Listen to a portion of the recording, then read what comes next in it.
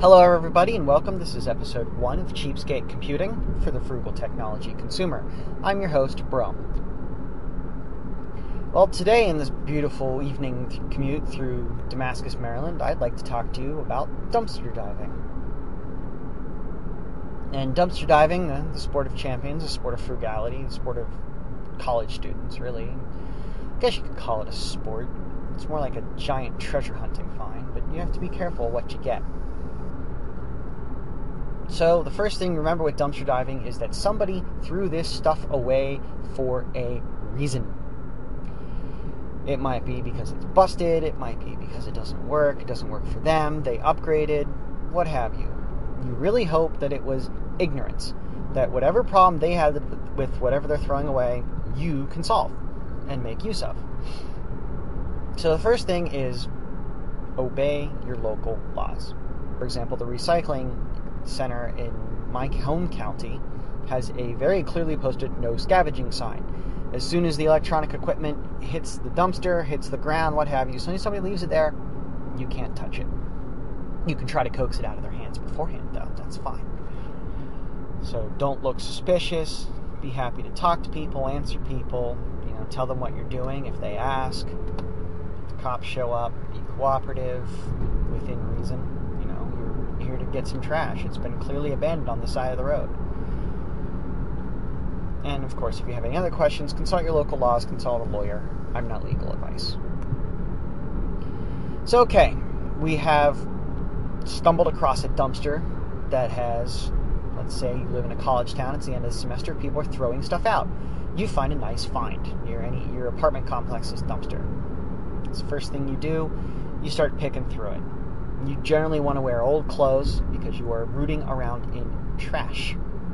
You're going to want a nice pair of gloves, especially depending on what's in the dumpster. If it's just household trash, usually the stuff's in bags. Most of the food's going to be contained. You can pick things apart, and it might be a little staining. Sometimes you'll get a lot of glass bottles or neon glass tubes. You got to be careful with sharp objects. You don't know what people throw away. They can throw away razor blades for all you know. So use some caution, wear gloves, thick leather, thin rubber, whatever you can get a hold of. You may want to wear two if you're really concerned about the state of what's in there. Wear old clothes that, if they get stained, you don't mind burning them or throwing them away and never wearing them again. And if you're going to transport this stuff home, you're not just going to carry it home, you need to quarantine the vehicle that you're taking this in, drop cloths, plastic tarps, painter's cloths, big flat plastic sheets that they give you to keep paint off your carpet while you're painting the walls. They're great for this purpose. And they're usually not all that expensive either if you do quite a bit of dumpster diving. Alright, so we've got this, let's say we find a couple computers in the dumpster and we take it back to your house. First thing you want to do is quarantine it. You don't know how long it's been there. You don't know if it was thrown in the dumpster today, a couple days ago. You don't know if there's food mixed in. You don't know if there's bugs mixed in it, vermin, other insects, that type of thing. So you want to quarantine it. You just don't want to put it in the middle room with your pets or kids or other roommates or where food is being served. No, you want to put it in like a workshop area where it's off the beaten path, and until you clean it and figure out what's going on with it, nobody's going to touch it. Second thing to do is to test the hardware. You need to verify its operation, and the best way to do that is with known working components. If you want to test cables, you have a known working power supply and known working, power cables, a known working device that can tolerate not taking a good cable, or something you don't really care that much about, but works. An old TV, for example, for testing signal cable, or heck, an old TV for testing if a VCR still outputs, or a computer, you need a monitor to see if the video card still works, that type of thing. So after you've quarantined and tested it and verified that it works, it's time to check your hat color, because these systems generally store data. In the case of game consoles and VCRs, there's not much really stolen except maybe some home movies, and people tend to throw out non-working, non-usable cassette tape anyway, and it's usually just bad recordings of shows from the 80s that most people don't care about. But hard drives are another story. So if your hat's gray, that's the easiest one. You just deban it. You don't care. You may look around to see what's on it, but generally, if your hat's gray, you're just going to wipe it and get on with your life. If you're a white hat, you might try to figure out who owned the system beforehand and give them a little user education moment, and then you're going to wipe it. And if your hat's black, well, you've got physical access, so I don't really need to tell you anything more. You know all you need to know. But, in addition to cleaning the data off the device, or not, in the case of the black hats out there, you need to clean the device itself. And generally this means some light solvents, maybe some strong solvents for the cases. I would not use strong solvents on electronic components. That's inviting disaster. And other things like air compressors. So, quick word of the solvents we like to use. For a nice light solvent, a weak solvent, we like to use 91% rubbing alcohol, isopropyl. And by we, I mean a couple friends and I who are accomplished dumpster divers. And I'm hoping to have this friend on as a guest in later shows, but it's kind of hard when he's not in my car. We definitely prefer the 91. The 91 evaporates fairly quickly because it is mostly isopropyl alcohol. It's only 9% water and other sorts of additives and impurities. 70%, which is the most common concentration we can find. I guess you can find some 50% too, and you can find like mentholated rubbing alcohol, but don't use that for cleaning stuff, please. Minty fresh does not refer to a state of a system. The reason is because there's too much water in it, and water takes a very long time to evaporate. So you have to wait for the stuff to evaporate. With the 91% rubbing alcohol, any excess liquid left on the components will evaporate off very quickly, and so you won't have what is effectively salt water or electrolytics transmitting electrical signals across signal lines that should not be bridged. So that's the main thing that we like to use to clean off sensitive electronic components. And usually it doesn't leach very much. Water is very good at leaching, but if it's not on for very long, then you're usually okay. If for things like label residue on cases, things like that, some people like Goo Gone or some other type of very harsh solvent. Some people like Lime Away for hardware deposits on cases. I don't really have any brand recommendations. Don't use that stuff on PCBs. It's not good for it. Some may even argue that 91% isopropyl rubbing alcohol is not good to be used on PCBs. But, if you ruin a PCB, what's the worst that can happen? You just throw it back in the trash or responsibly recycle it, because a lot of these things have heavy metals in them. So, to that, uncompressed air, about that, or I should say compressed air. You want a good compressed stream. Legendary dust bunnies are quite legendary. We've gotten quite a few nasty ones. I have stories about what happens when you mix cigarette smoke deposits and cat hair. Let me tell you, I don't eat Cheetos very often as a result, because the smell was unmistakable.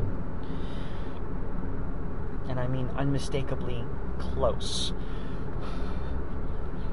But a little compressed air stream is always good for getting out those sorts of loose dust and making sure fans spin and things like that. But make sure it's clean air.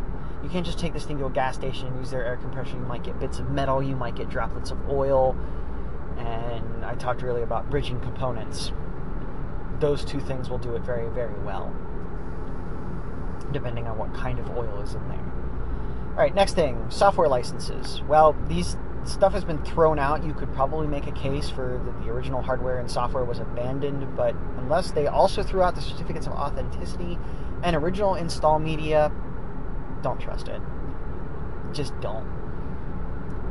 You don't know what viruses or malware, keyloggers, programs not under the user's control, or programs under the user's control. You never know. It could be a honeypot plant.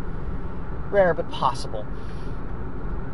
What's going to call home, what's going to report it as stolen, but just wipe it, install known, good, trusted, working software that you have a license for. For me, that's free software that supports software freedom that I can get under, a free or open source software license that I can install on as many computers as I like, which is good because, when you pull 4 or 5 out of the dumpster, yeah, you've got these low-end computers for free, and trying to put a good working trusted software install on it is a little difficult when you have to pay for a license. Alright, things like that. You need to know how to supply your own software. I can't tell you where to get it. My only recommendation is use something you're familiar with, and if you get really esoteric hardware, NetBSD will probably install on it. Because you're probably going to find some esoteric old hardware. I've found hardware that looks like it was pulled straight out of mainframes. And with that, I would like to bring an end to the strict content about dumpster diving. I just want to share some good dumpster dive stories. The first dumpster dive story is what I call the epic dumpster dive story. But as far as epic dumpster dives, it really wasn't that epic. It was just a 3-hour movie. And it could be shot in real time. You wouldn't have to cut anything out. A friend and I had found a dumpster at where we work that wasn't populated with our employer's equipment. It was populated with fellow tenants in the building's equipment. And it was obviously corporate because it had corporate installs of antivirus and it was joined to domains and the Windows. But there was probably a good 7 or 8 machines in there. I think 7 worked, 4 Pentium 4s, 3 dual processor slot 1 motherboards, and 1 Pentium 3. My memory's a little fuzzy. Of the Pentium 4s, I think 1 is still working. So, there were problems with the motherboards and possibly the chips. They just stopped working, although most of the peripherals still work just fine. The dual slot motherboards, they were tie-in S1834s, and when you look at a piece of hardware, and it says revision F on it, you kind of think, what came before F? Was it A, B, C, D, E, F? Or was it 0, 1, 2, 3, 4, 5, 6, 7, 8, 9, A, B, C, D, E, F? In this case, it was just A, B, C, D, E, F. And still, if you're at the 6th revision of a motherboard, it either means it's really popular or really bad. In this case, it was really bad. Both those motherboards failed, and I ended up scrapping them for parts and recycling them. One other of the tie-ins, the AS1832, last dual slot motherboard, got shipped to a friend in Ohio, and I believe it is still in service as a firewall distribution, or firewall deployment. I think it's running like smooth wall or mono wall or something like that. The Pentium 3 got replaced with a P3850, dumped as much RAM and as good a video card as I could find in it, and it became my primary desktop for about 3 years, running things like Ubuntu and Xubuntu. They would run just fine. 3D acceleration was kind of a pain in the butt because the thing had a TNT2 in it, so I just used the free NV driver, although Nouveau would probably work these days. And there was lots of miscellaneous cables and add-in cards, not too many hard drives, and we just wiped what we could find. But that kept us going for a while, and I got a lot of good cases out of it. And I met a friend in Frederick, Maryland, an older gentleman who, as his hobby, puts together cobbled systems out of parts and gives them away on FreeCycle. A little education about the GNU Linux system he installs. He installs Xubuntu. And says, well, for $20 a month you can have internet in this area, and it's the low-end DSL, what have you. It just gets bundled with your phone line. And they have a working internet machine for $20. So I gave him a lot of my spare components. Before that, I lived in my parents' town, which is a college town in central Pennsylvania. And that's all I really need to say about it. You'll figure it out. It's quite aptly named, let's put it that way. And every 6 months or so, until they recently introduced this recycling program for electronics where you could just dump it any day you wanted, every 6 months was what was colloquially called Riff-Raff Day. So every 6 months, we'd hop in the car and drive around and look for electronics. And at this time, I was probably 16 or 17. As I give you some background into how long ago I was doing this, we found some 386 and 486 systems. And one of those was from a government contractor in the area that had some somewhat sensitive documents, we'll say human resources documents. There was a deleted document that I managed to recover some pieces of information from that looked like it was a sexual harassment incident report. And it didn't really have names. I think it just said the victim, and it had Mr. whoever was the perpetrator. I don't care. It wasn't important. That was a fun find, but that one also got debanned and recycled because I had no use for 486. And beyond that, I think I found a couple Mac systems. I found a Mac 2SI, I think, that was fully working. Keyboard, mouse, monitor, all of it worked just great. And even had the poor woman's homework on it. I kind of felt bad for the woman, but I felt worse looking her up and saying, hey, you threw out all your schoolwork. Does she still want this? I wiped that drive too and reinstalled it with a fresh install of some system software. It was Mac, so it wasn't like you could run a lot of free software on it. That one may have just gotten recycled. If you're not going to grab technology items from a dumpster dive, be aware of things like bed bugs. There's a huge bed bug outbreak in New York City, and they like to crawl into things and eat people while they sleep. They might crawl into a warm, nice computer power supply or computer UPS unit, which tend to get a little warm. UPSs are known to attract ants as well, especially if there's a nice reliable food source nearby, which would be you eating at your desk. It's disgusting. Do it at the kitchen table. But, be aware that this stuff got thrown away. But if you know what to look for, it's fine. You can definitely get some good technology, although it's definitely going to be on the low end and possibly slightly busted, for next to nothing, or nothing at all. That next to nothing being your time investment and any additional peripherals or replacement parts that you need to get the system to work. That's all for this episode. I'll speak to you next time on my commute home. Take care. Thank you for listening to Hack Republic Radio. HPR is sponsored by Caro.net, so head on over to caro.net for all your hosting needs.